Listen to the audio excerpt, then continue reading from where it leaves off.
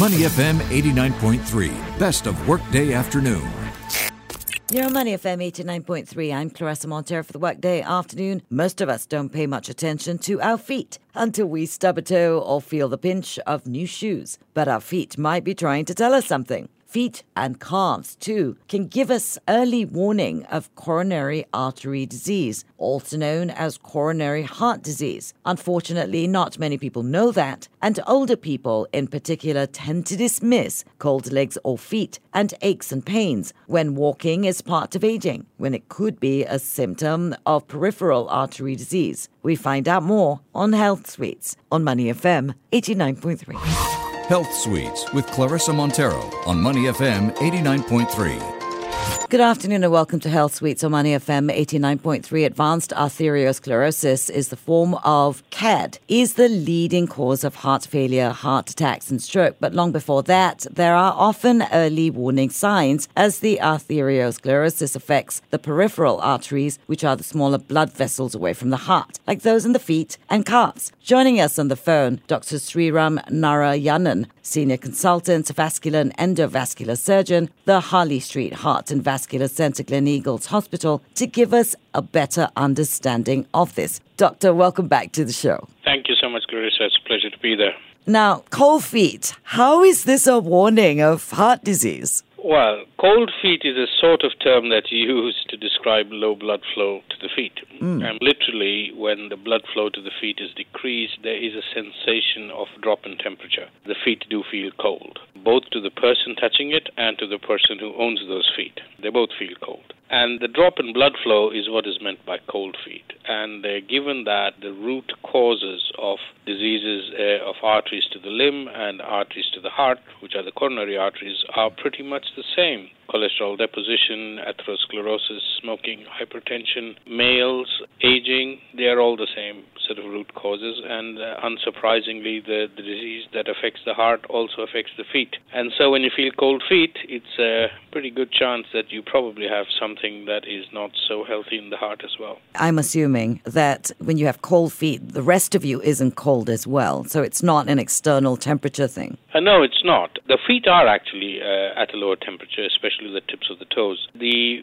smaller the arteries get as they get further away from the heart, the more likely you are to feel that temperature change. So the feet will feel the coldest. The sort of part of your leg below the knee will feel a little cooler, but not as cold. As you go higher up the leg, towards the thigh and towards the abdomen, the temperature is pretty much the same in the body. So yes, cold feet is genuinely cold feet. It's not just a euphemism for something. Okay, got you. Now, maybe you can explain to us peripheral artery disease. So your circulation that takes blood to your various body organs and tissues essentially consists of a pump, which is the heart, which then pumps the blood out into these arteries that get progressively smaller in size as they branch out and supply all the tissues and organs. So as we leave the heart and the arteries begin, all of that is peripheral arteries. They are the arteries that supply your limbs. They are the arteries that supply your brain. They are the arteries that supply your abdominal organs and your limbs. The limbs are the easiest actually to find because they seem to get affected a little more aggressively than the rest of the peripheral arteries in the body. And peripheral arterial disease is blockages occurring in these arteries because, like I said, of various reasons. But the final common pathway is a combination of cholesterol and calcium and inflammatory tissues that causes a blockage, which we call a plaque, very similar to the kind of plaque that you would get in the coronary artery causing blockages and heart attacks. So it's like having angina in your legs, if you wish. Okay, so is the difference between PAD and CAD, peripheral artery disease, and coronary artery disease, does it basically indicate where the blockages are? By and large, yes.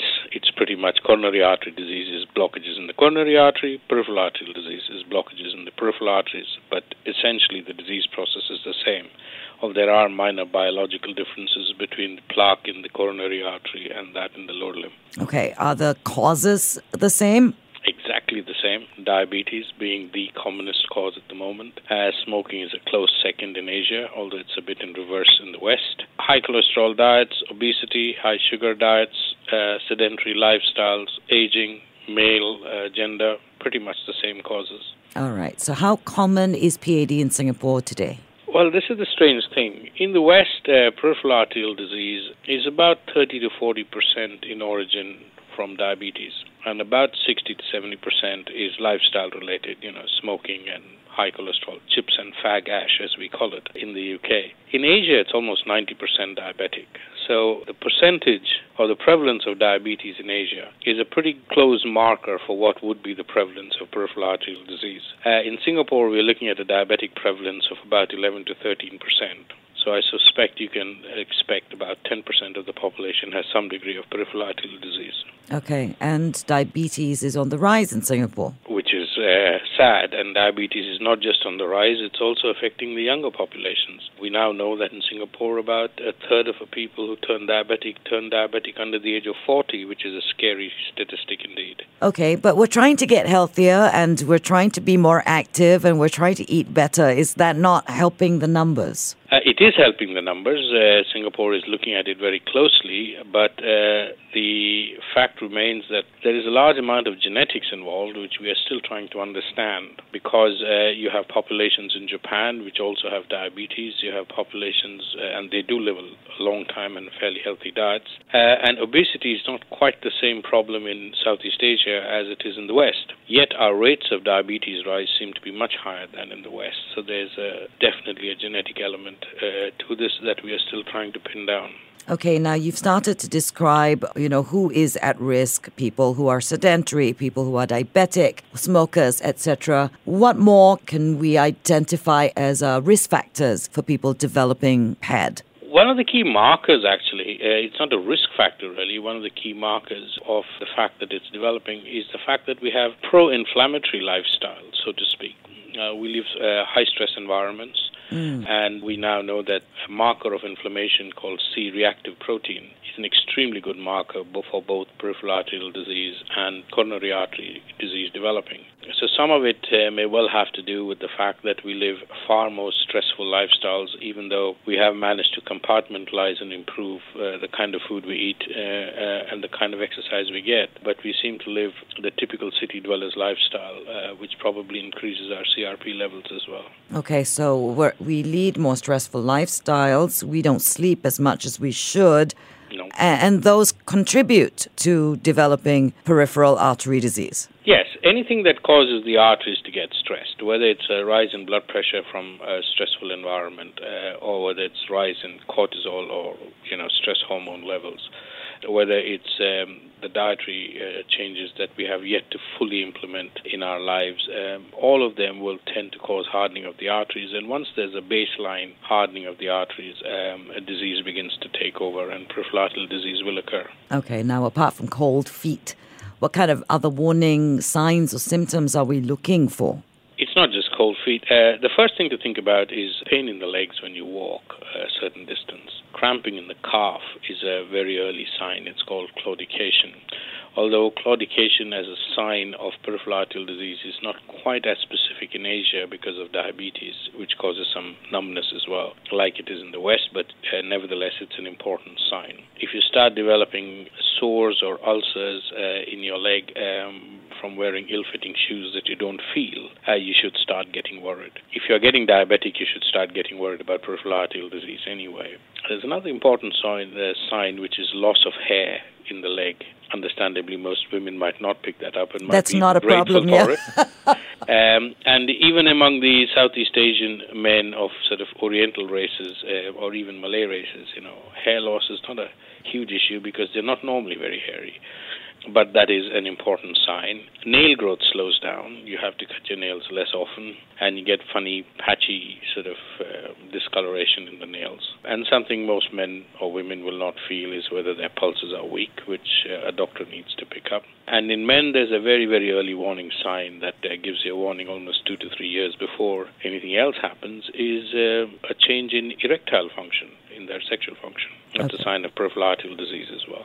All right. That's a lot of things to look out for. Let's zoom in on one of those things that you said. Cramps in the legs, pain when walking. So if they're feeling these cramps and these pains, should they not be walking or should they be walking more to a doctor? Oh, well, that's exactly right. They should be walking more, not just to a doctor, but walking more in general. The pain that you feel is really a sign that the calf muscle is getting less blood than it needs, or less oxygen than it needs. But strangely enough, to compensate for that, you need to try and grow, or your body needs to try and grow new blood vessels to compensate for that. And the stimulus to grow new blood vessels is low oxygen, which is to say that if you walk through the pain or keep pushing yourself through the pain, you will actually improve your walking distance with time. And supervised walking as an exercise is one of the earliest and most effective forms of treatment for early peripheral vascular disease.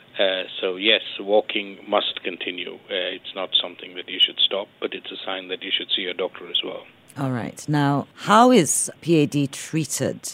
Can it be cured? Cured is probably the wrong term to use. Okay. The correct term to use is managed. Okay. Because we can't turn the clock back on your age. Right. With age, some degree of arterial disease will occur. In fact, the earliest sign of a cholesterol deposit, which is called a fatty streak, which is there, under a microscope in the arteries, begins to be seen by the age of 12 to 13 years of age in people's arteries. It's a very early sign. Of course, disease takes many more years to develop. But really, you manage it by firstly correcting your lifestyle, removing as many risk factors as you can, preferably all. So cut down weight, start exercising, move more, cut down or stop smoking altogether, and improve your diet. But then once that happens and there is persistence of arterial disease, then these blockages can be opened up. There are various ways to do it, either with minimally invasive kind of surgery or with open surgery, but they will need to be opened up to improve the blood flow. Okay, now there is a segment of the population, there is a segment of people who think, well, if I ignore it, it'll go away by itself. What happens if you ignore it and leave PAD untreated?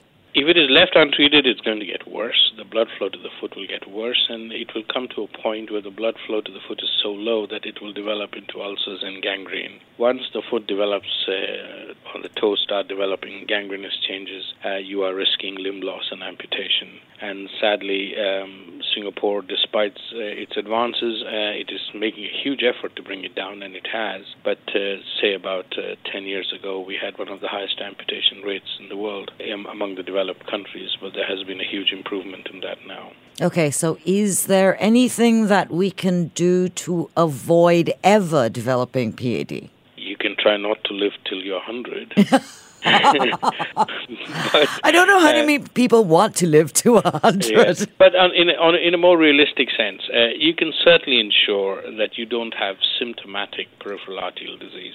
If we started looking and scanning your arteries at the age of 80, 85, most people will have some degree of arterial disease. It's part of aging. But to make sure that it doesn't affect your lifestyle, it doesn't affect your quality of life, and it does not risk limb loss. These are the things we are trying to do. No limb loss, no change in lifestyle, and no change in quality of life. That's what you want to try and achieve. That is very possible with the lifestyle changes that I suggested. So stop smoking, healthy diet, weight loss, and more exercise. It's a fairly simple formula. As they say, you can never run faster than a bad diet.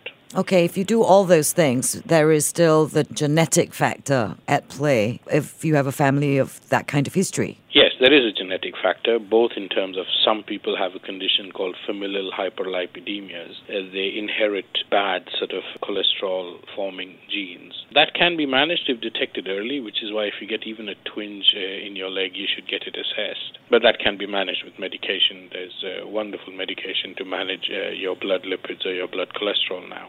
In addition to that, like I said, diabetes has a strong genetic link, especially in the Southeast Asian population, where diabetes seems to be a lot more aggressive. Again, early detection of that and managing and maintaining fairly constant blood sugars in the normal range over time, that again will significantly delay or even obviate the need for any arterial intervention if possible. Right, so you want to do all the things that you've said that we should do: exercise, stop smoking, proper diet, and avoid diabetes. And control diabetes. Diabetes. You can avoid diabetes with managing your diet and weight, but you can't change your parents.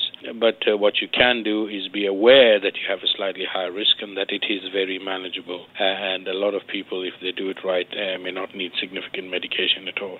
All right, this has been very, very informative. We've been speaking with Dr. Sriram Narayanan, a senior consultant, vascular and endovascular surgeon, the Harley Street Heart and Vascular Centre, Gleneagles Hospital. Doctor, thank you so much for the time and information. It was a pleasure as always. Thank you so much, Clarissa. Pleasure to be here. I'm Clarissa Montero for the Workday Afternoon. You are on Money FM 89.3. To listen to more great interviews, download our podcasts at moneyfm893.sg or download our audio app. That's AWEDIO.